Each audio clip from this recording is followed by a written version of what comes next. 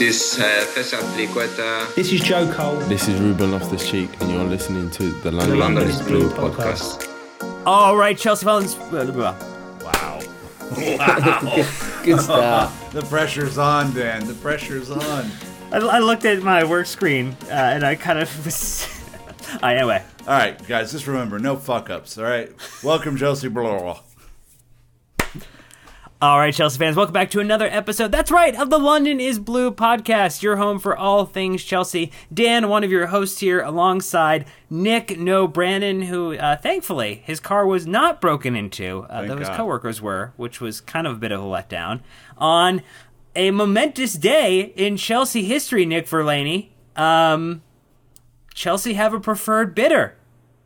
Bully season. Yeah. We're going to talk about all the bully stuff, obviously, but we had to bring in a ringer, someone who we threw up the bat signal to, late on, a man who got in from Manchester at 3 a.m. and then had a full day of work and then an awards dinner, apparently sans food. So he's an Iron Man of sorts. Nazar Kinsella, welcome back to the show, my guy. Yeah, good to be back. Yeah, it's been a whirlwind. Yeah, could have done without a big Chelsea story, but we fit it all in somehow, and we've done it. Well, here's what we need to do. We need to get through the fact that over the last 2 weeks, a lot of things have happened, have transpired. A lot of waiting. You know, the whole joke of 48-hour FC was definitely back, but this time about a bidder and an owner and not player negotiations. We're talking about Todd Boehly being selected as the preferred bid. Broughton out. Pagliuca out. Ratcliffe from the top roof, just jumping into the middle of the pit. All of this craziness that has transpired, and then what's next? So, I mean, just in general, Naz, take us through last 2 weeks to now. How did we get here? How did Rain figure out how to milk just a little bit extra in terms of a commission and get us to a preferred bidder? Yeah, I think that's what's gone on, really. It's been about, it's been like a reality TV show where every little detail gets, aired in public. There's, a new twist and turn. And I think that's been designed so, we drive up the price. Some of the bidders, I was speaking to one of the camps, and they were saying that this has been one of the weirdest acquisitions they've ever been involved in, and they do this all the time. So, really strange. I mean, you said 2 weeks, but you can go back further. This has been a 6-week process. There was and sadly it began out of war, didn't it? Because Roman Abramovich had to give up the club in early February. That went through various guises. He was going to give it to, people within the club, the Chelsea Foundation. Then he goes and sells it. Then the process starts. We learn about Rain Group, the New York investment bank running the sale. And all these players come. They narrow it down. They narrow it down to 4. The Ricketts bid, which was very unpopular and one of the sideshows of this whole campaign, they just pull out. Not even because they're unpopular, but because they're arguing amongst each other, and they were considered a favourite. They just pull out. So then you're left with 3. The last 2 weeks, it's been about sort of negotiations, getting extra financing. Roman Abramovich has asked for an extra 500 million late on to go to charity, and we don't know how that's going to work. That's probably still a detail for another day, but then all this kind of stuff that's going on in the background, today has been D-Day, really, the end game, some people have called it, where the bidders get narrowed down to 1. We were expecting it to come today, actually, or maybe yesterday, but I think today was always going to be more likely. These things always happen later than, sooner, instead of, it's more later than sooner, really, So, it came in the final hour. This was supposed to be the day that it was happening. It did happen. But Sir Jim Ratcliffe came in there, the richest man in Britain, the guy who tried to buy Chelsea before, a Manchester United fan, by the way, as well. He tried to come in there to buy Chelsea. It looks like Todd Boehly has won the race. Certainly, he's got exclusive rights now to negotiate the final details. We're expecting nothing to go wrong. We're expecting no more twists and turns. Please, no more twists and turns, because it has been an intense story. I've probably missed a lot of stuff But yeah, Chelsea are sanctioned still. They need this to go through. They need this not to get delayed. I think most people are sick of it now. And I think that it's almost like rejoicing the fact that we can kind of have a bit of a vision about what Chelsea's future will be and how we're going to get out of sort of the problems that Chelsea are in right now. Let's track back on one point, which is we learned earlier this week a bit of interesting information, which is, that 2.5 billion pound bid that you've put in. Why don't you go up and pony 500 million more just for charitable causes or whatever? Did you see that coming as a part of this narrative? I mean, you've covered this story along with so many others, Naz. The price is typically decided on by the market, right? The bidders help to inform the price and whether they'll bid over or bid right at the kind of set amount. What was your take on the what appears to be a last minute request? I don't know if it is a last minute request for an extra 500 million pounds. It's not a small amount of money by any means. No, it's not. It's very strange. I mean, that's more than what Newcastle United cost, and Newcastle is perceived as a big club. So yeah, it's not a small amount of money. So yeah, it's a way to frame that, by the way. Yeah, wow. yeah, exactly. I mean, it's more than what Roman Abramovich paid for Chelsea, by the way, as well. So it's a lot of money. It is strange. Nothing about this process is normal at all. I think it comes from the fact that Roman Abramovich is sanctioned. I think that money is very important in this process. Like, they want money to go to charity, yes. That's what Roman Abramovich promised. But I think he also wants to, claim all that sort of money that he's invested in the club, through loans and stuff like that. So some of it's going to be ring-fenced for charity, and I think some of it is going to cover his costs, at least, of owning Chelsea. He's not going to make a huge amount of money from this, but he's also not going to lose money. So, I think that's sort of the way I see it. I mean, you look at the breakdown of how much this will cost, this transaction, and part of the money is going directly into Chelsea over 10 years. Everybody who's been involved in the process has had to put in $1 billion that's going to go to running costs, towards developing the stadium, men's, women's team, academy. And Chelsea's been losing money in recent months because of this sort of process. So that'll be really, really nicely felt. But then you've also got a bit to charity, a bit to Roman Abramovich, which will be frozen into an account because he's not allowed to take it. The charitable thing as well, we haven't agreed a charity. It's supposed to be a blue chip charity. That means like somebody like UNICEF or something like that. But yeah, it's supposed to be a top charity that's going to handle it. But that needs to be agreed with the government. Anything to do with money needs to be agreed with the government. So on the money front, I'm a bit cold about it because we still don't know exactly what's going to happen with it all. But I do think that actually that's one of the sort of details that's going to come to light in the next week or two during this sort of due diligence process that Todd Bowley's group, the winners, are going to have to go through.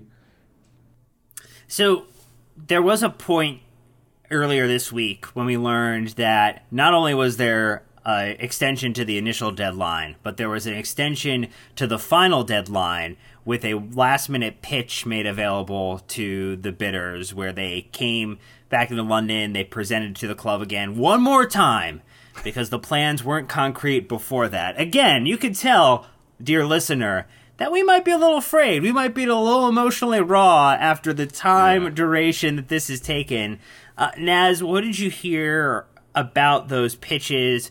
Was it that maybe separated this Bowley bid from the others, or was it just everything concretely has kind of been going their way the entire time, and it really was going to take something like a major bid out of nowhere to really disrupt him in this process? I think he's always been seen as the favourite, and they've always been seen as confident. That's what's always been presented to me. I'm sure you've had Matt on here as well who said similar things.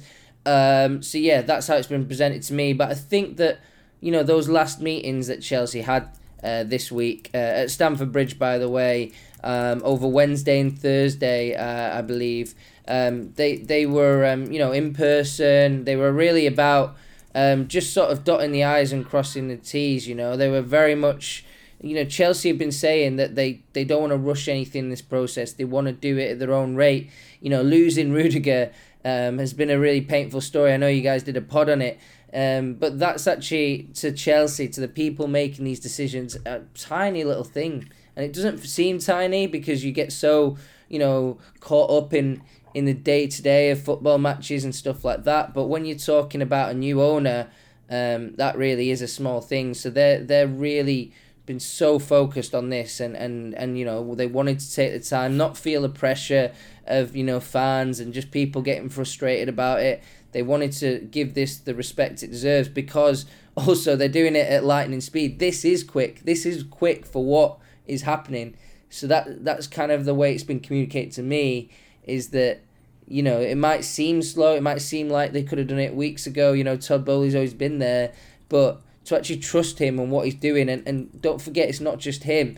We're talking about a private equity firm, Clear Lake Capital. There's loads of people in his entourage, or whatever you call it. You know, in the group, there's a huge amount of people. You know, there's like associates that run the LA Dodgers in there. You know, there's a former British politician working with him. There's Jonathan Goldsmith, who's a, you know, Goldstein. Sorry, right? yeah. He's a British investor. You know, there's Hansog Vis, who's a Swiss billionaire. You know, they're really trying to get really into the details here, and that's what the last bit of the process has been about.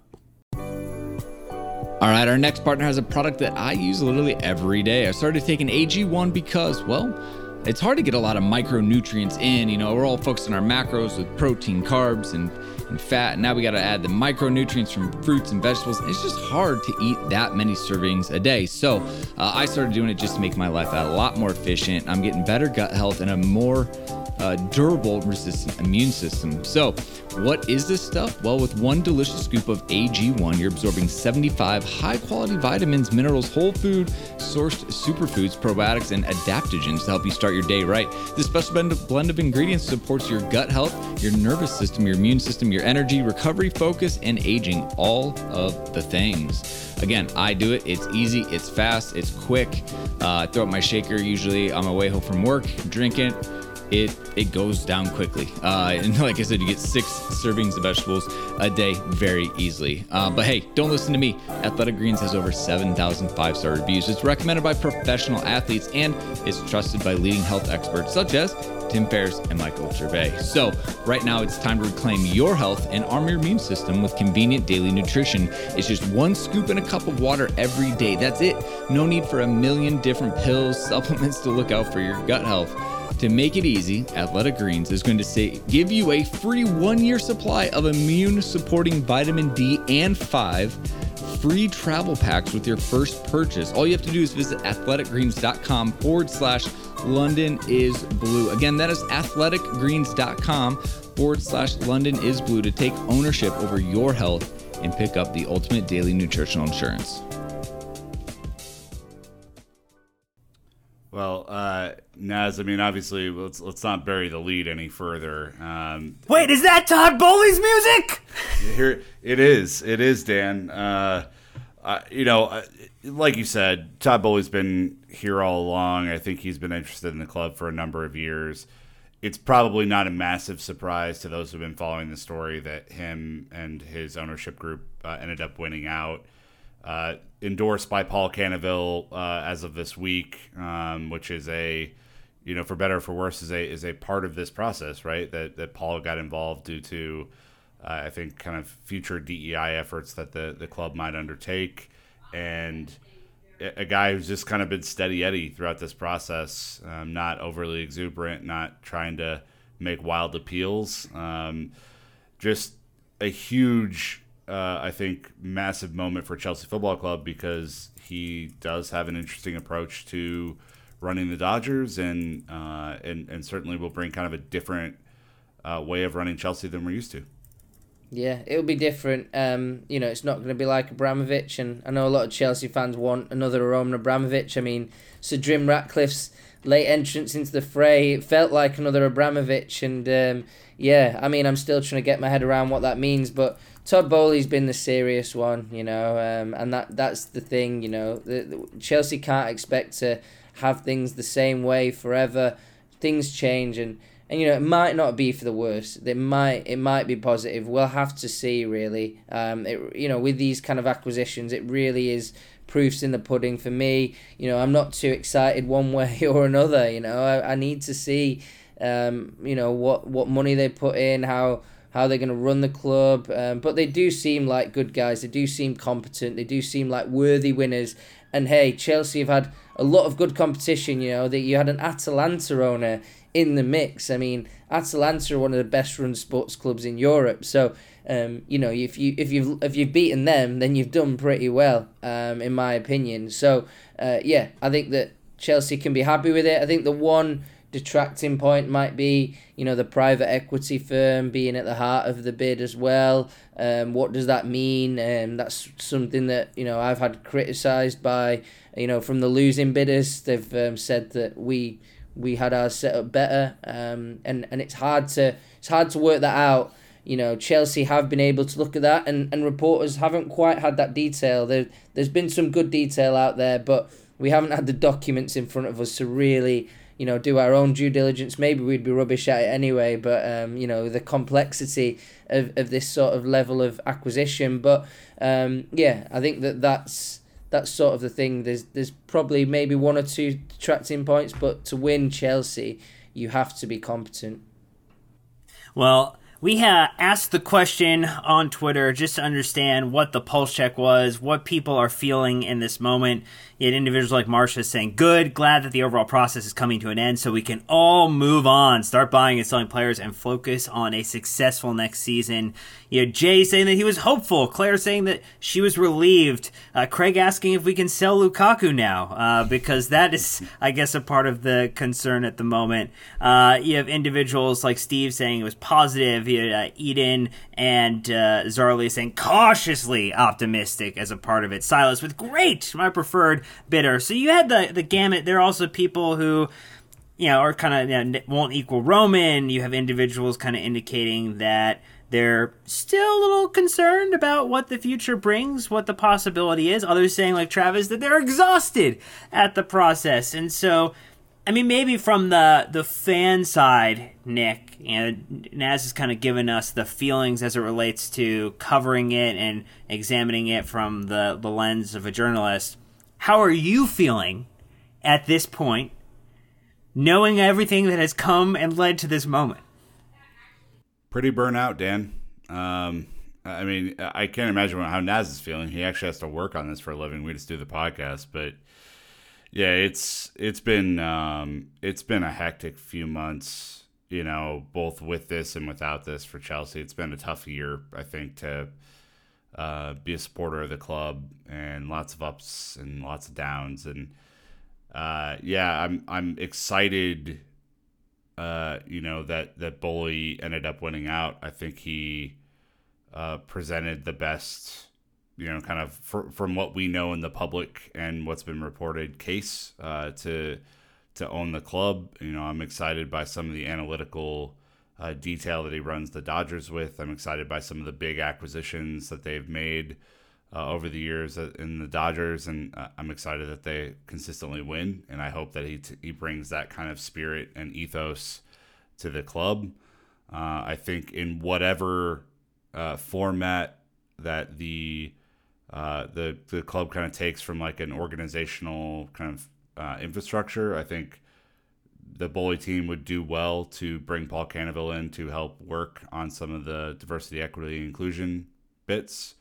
And I would be hopeful that that's going to happen, even if he's not like the chief DEI officer. So I think you have to have, kind of a chief DEI officer in these kind of modern times. But nobody knows the club and that side of the club better than Paul. And so I would, just kind of enlist him in whatever way is best, and hope to continue some of those efforts, Dan, that started underneath the Abramovich ownership group, and kind of push those forward into the future. Well, you have that. You have the social responsibility of the club has put at the heart of a lot of the things that it has tried to do across the men's, women's, and youth game and outside of football, using football as the change agent for elements of our society, the anti-Semitism campaigns that they've run, among other things. The other thing is just in the operational side, how Chelsea is going to be run, how Chelsea is going to be set up. Can Todd Boehly and his team come in and increase the ability of the team to compete on the football pitch across all of the teams? And we've got a women's team that potentially is going to win multiple trophies this season, a men's team that just won the Club World Cup, just won the Super Cup this year, won the Champions League last year, potentially wins an FA Cup this season. He's not necessarily bought into something that is completely damaged goods. You're buying one of the 3 to 4 best teams in Europe over the past 18 to 24 months. And how do you make that more competitive? How do you bring additional intelligence into recruitment and to... So, I don't know. I understand the attitude of not being comfortable with things, not wanting change, wanting things that you like to remain the same. And it's very easy, I think, to get down on the fact that this is a new era, that this means the end of something. And I don't know. I mean, yes, it hurts if it doesn't go well, but I think you have to open yourself up to the possibilities of what are the good things that could come with this and what is the positive change. You know, we look at the hundreds of millions of dollars Chelsea have spent over the past 10 to 15 years in terms of player acquisitions, and how many of them have actually been really, really good signings. That's a question that we've delved into in a lot of episodes, and the answer typically tends to be not that many. So there's a lot, I think, from a recruitment standpoint, from a marketing standpoint, the deals that Chelsea can do commercially NAS to really increase the value of the club, the investment into Stamford Bridge to continue to make it a better experience for match-going fans. All of these things, there is now a ability to dream what could happen in the very near future, medium-term future for Chelsea, now that we have confidence that Todd Boehly, should swim through this process, having done all of this due diligence now. Yeah, I think so. I think it's a great opportunity for them. Rain Group suggested that the price of the club's going to go up at least threefold in the next 10 years. So they really sold that. I mean, that might be a way of driving the price up, but I think everyone's expecting that, football in the UK trends in the right direction. Champions League, Premier League, these are huge spectacles and they're growing in the US and other markets. So these guys want to take advantage of it and have a slice of that pie. I think for them, it's a bit of a different type of investment. I do think it will take them time to make their money back. It's not a sport that you easily make your money back. It's not like US sports, a closed shop and things like that. So it might take them time, and there might be a backward step just from this sort of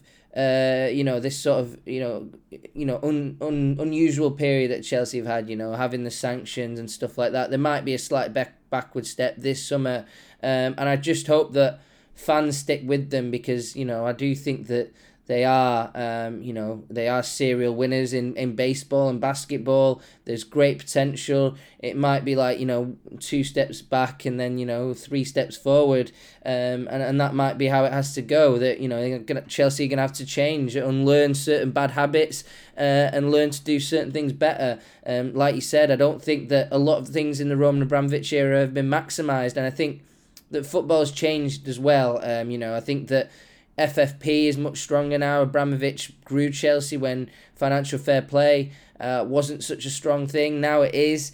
And now, you have to make every transfer count. Liverpool do that, but Chelsea still have a bit of that sort of Roman Abramovich legacy where they can make a transfer mistake and then they hope to fix that transfer mistake with money. And Marina Granovskaya, the club's director, has been very adept at doing that. But I think that really now for the top level of the sport, you need to have such a clear vision, and you need to sort of doggedly stick with it, for 5 years and grow a club. I think that what Liverpool have done and the football they're playing is on a higher level than Chelsea's, even though Chelsea have achieved unbelievable success in the Cups in the last few years. So I do think that Chelsea have maybe punched above their weight a little bit in trophies, for what's actually on the pitch in the last few years, when you're looking at the football that Man City and Liverpool playing. So yeah, I think that is something that needs addressing. There's also now an opportunity to address the stadium issue. I know that Todd Bowley's people have been talking with the same architects that had Roman Abramovich's vision for the new stadium. I don't think it will be exactly like the Abramovich vision or, like that old cathedral of football. But I do think it will be good to have those people on board. That was a great project. And the stadium's part of developing the club to be more successful, more sustainable. There's also like commercial deals as well. I know that Chelsea still lag behind a lot of their rivals in terms of commercial contracts. Man United have maybe set the bar pretty high, but now Man City and Liverpool have caught up to them.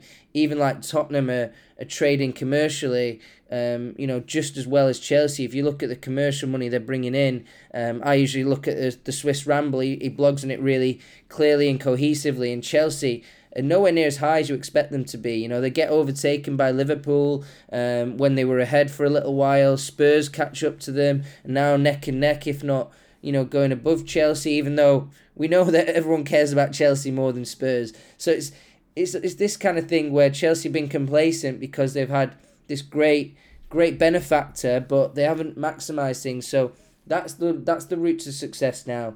That's the direction. The benefactor is gone, and now it's about going on your own. It's almost like going through the adolescence years and becoming a man, and maybe Chelsea's gone to that sort of level. I guess now as one quick follow, and then we'll talk about the crazy curveball of the day. Have you heard anything to this point about any current personnel at Chelsea staying on underneath a new ownership group like a Marina or potentially a Bruce Bach or any of these types of people who are currently part of the board? Yeah, all the groups have said that they would be open to keeping them. We'll see how that looks, particularly the football operation, which Marina heads up. So when you look at that, those kind of people, can stay in place. But what is a bit unusual about keeping Marina in place, and this is what you need to think of, is that she's been working with Abramovich. She's an Abramovich person, so she just goes to one person. She signs off a big transfer, Kai Havertz, Romelu Lukaku, bang, done. Now you've got a board. Now you've got a different way of operating. The power dynamic, it changes. And, I struggle to see, in reality, a future for her in the long term at Chelsea. I think that she should massively be part of a transition period. I think that is essential. Next transfer window, the transfer window after, maybe the one after that. But I do think that Chelsea will transition to a new model, a more traditional structured model, with a sporting director and things like that. I could see Petr Cech staying and everyone else in the football operation. I hope the academy stays funded, although I do think that maybe that will change a little bit, in terms of the contracts offered and things like that. I do think that will be looked at. I think that those are the kind of things that are going to be looked at. I think that maybe Marina will leave eventually, to be honest. So the last minute, I don't even want to call it the 11th hour. This was like 5 days after everybody had kind of put together the reports. The teacher was grading them. And then all of a sudden, out of nowhere, someone runs in with a late note and says, hey, actually, I got an excuse, but I can kind of put my information here and still deserve to get graded. The same as everybody else. Sir Jim Ratcliffe, puts in a late bid in the realm of £4.5 billion to acquire Chelsea, after saying many years ago, the Manchester United fans saying that he's not going to get into the dumb money of football and overpay for clubs. Has gotten into many other sports. F1 is involved with Nice in France. Naz, this was probably a unexpected twist and turn. Yeah, this was mad. This was really mad. I was just like, what the F? Yeah, it's just like, I just couldn't believe it. I still don't really have my head around this fully, like what the motivation was. Me and my friends in the media, we have a few theories what it was, but we don't really know the true motivation of, like, why would you bid after deadlines? It would cause Chelsea huge problems if you get put forward. I mean, I really hope that, they don't seriously consider this and they just carry on down the Todd Bowley path. And yeah, he talks such a good game though in his statement. He was like basically saying, "I'm another Abramovich, like come with me." But in reality, we're like, surely there's an ulterior motive here. One thing I thought maybe he's trying to drive up the price in the last minute. Maybe there was one more negotiating sticking point with Todd Boehly that the Chelsea board wanted to work out. And then that was one of my theories. The other one, just the publicity stunt that other people have had. There's a problem with Nice. How are you going to offload Nice to go in with Chelsea? Man, I don't know. There's just so many issues with it. So, yeah, I'm not expecting it to be serious. I'm expecting it to be dropped. It kind of looks embarrassing to me as well for somebody who's supposed to be a respected businessman to do that. I mean, if it... to not reach deadlines. And he also ruled himself out earlier in the process. Let's not forget that.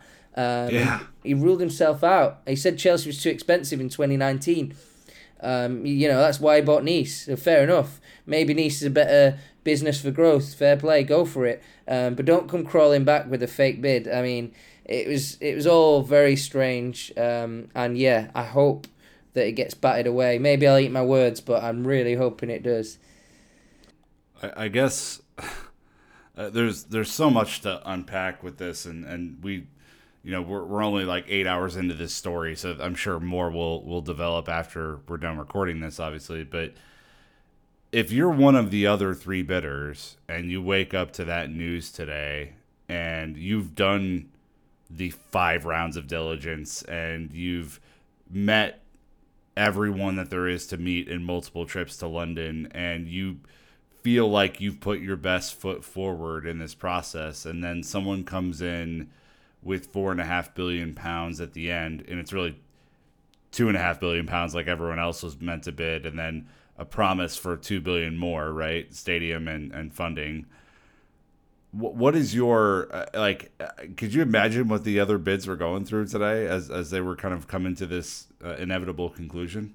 Yeah, it's a really good point, Nick. And I think that, I did speak to some people in those bids about it. I was like, what's this? And they're just like, I don't know. It's not right. It's just ridiculous. But, there's just been so much craziness during this process that it was just another one almost. But, yeah, you're right. It really wasn't good. And if it proceeded, and I don't think it has or will, but if it did proceed, those people would feel insulted and their time has been wasted.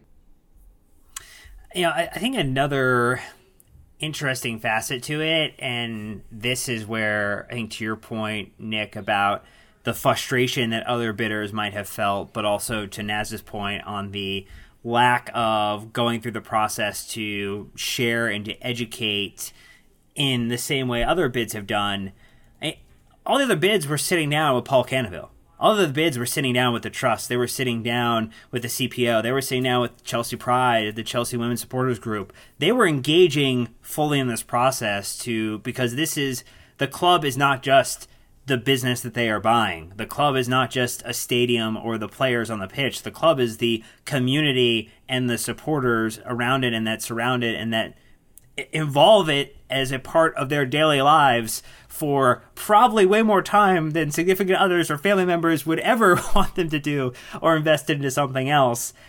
And that, to me, just smacked of a little bit of I don't fucking give a shit type of attitude that really soured the idea of any type of additional bid, regardless of who it was. And so I am glad that seemingly, even though I guess, Naz, there were reports, I saw that at least The Athletic was saying that maybe Sir Ratcliffe was encouraged after a conversation with Bruce Buck that he should put forward this £4.5 billion investment. That was something. What did Bruce say to get £4.5 billion? Because I need that leverage in my next work contract. Can we figure it out or what? Well, so Jim Ratcliffe lives in Monaco, and I know that's a good haunt of Mr. Abramovich and a few of his chums. So, it would surprise me if they didn't know each other already. And I think that's similar for a lot of these guys in the process. They do know each other.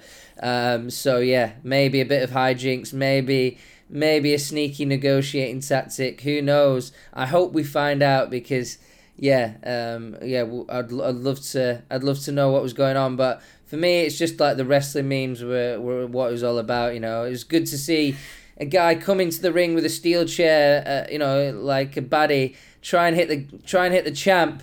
The champ ducks it, hits him back, sends him back over the top rope, and that's what's happened with Todd Boehly. Like it's just absolutely, it's kind of dramatic, isn't it? I mean, the Netflix series, maybe there's going to be a Netflix series about it, and we can sell it on there. Another twist and turn in the story.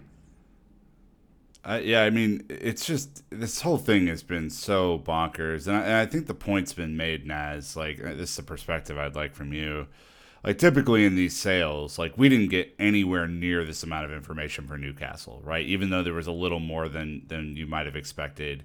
This has been a reality TV show dressed in a sale of a football club, and it felt very much like this Ratcliffe piece and the extra 500 million pounds and some of the little nuggets that you get along the way were more for drama and entertainment than anything else. I mean, people have said that there hasn't been a sale like this before. Obviously, the circumstances for the sale are dramatic in and of themselves. When you look back on this story in a couple of years, will this be the most wild thing that you've covered to this point? Yeah, I think so, and I think it's the most wild takeover story in British, certainly Premier League history anyway, since the time of the Premier League. So I think it's it owes to the fact that it's happened in a wartime. It owes to the fact that Chelsea's a distressed asset. It owes to the fact that maybe Reign have actually done a good job. Like, it does look from the outside like they've done a bad job, and it does annoy a lot of people the way they've operated in the way. But at the end of the day, they're working for Mr. Abramovich. So if they get a world record, fee for a sports club out of a crisis, then they've done their job, and that's what it's about. And I think that's what everything, the entertainment factor has been about, driving up the price, and that's why all this sort of stuff's happened. That's why so much of it's been public. That's why there's been, they love playing the bidders off against each other. They've been slagging each other off publicly behind closed doors. It's like they've got their promos out WWE style, and they've loved all that because that's driven up the price. That's made them want to compete against each other, and you don't usually, Newcastle United, you mentioned that it was just the public investment fund from Saudi Arabia. There was nobody else in the mix really to buy Newcastle, not publicly that we knew of. They weren't being played off against each other. They just went for the best option straight away. But here they're being played off against each other. Each stage, the fact there's stages as well. It's like a game show, isn't it? So, that's the way I've rationalized it in my head, looking at it from the outside. That's why this has been a unique story. That's why it's been kind of traumatic for Chelsea fans. I think almost every Chelsea fan that I've spoken to just wanted it done now, and I could totally get that. So, Naz, the last point of order is what happens next. So we know that Reign and Chelsea have basically given Todd Boehly 5 to 7 days to finalize all of the other items that he needs to do now. I mean, I don't think this happens over a Venmo or a Cash App. This is going to happen a little more structured than that.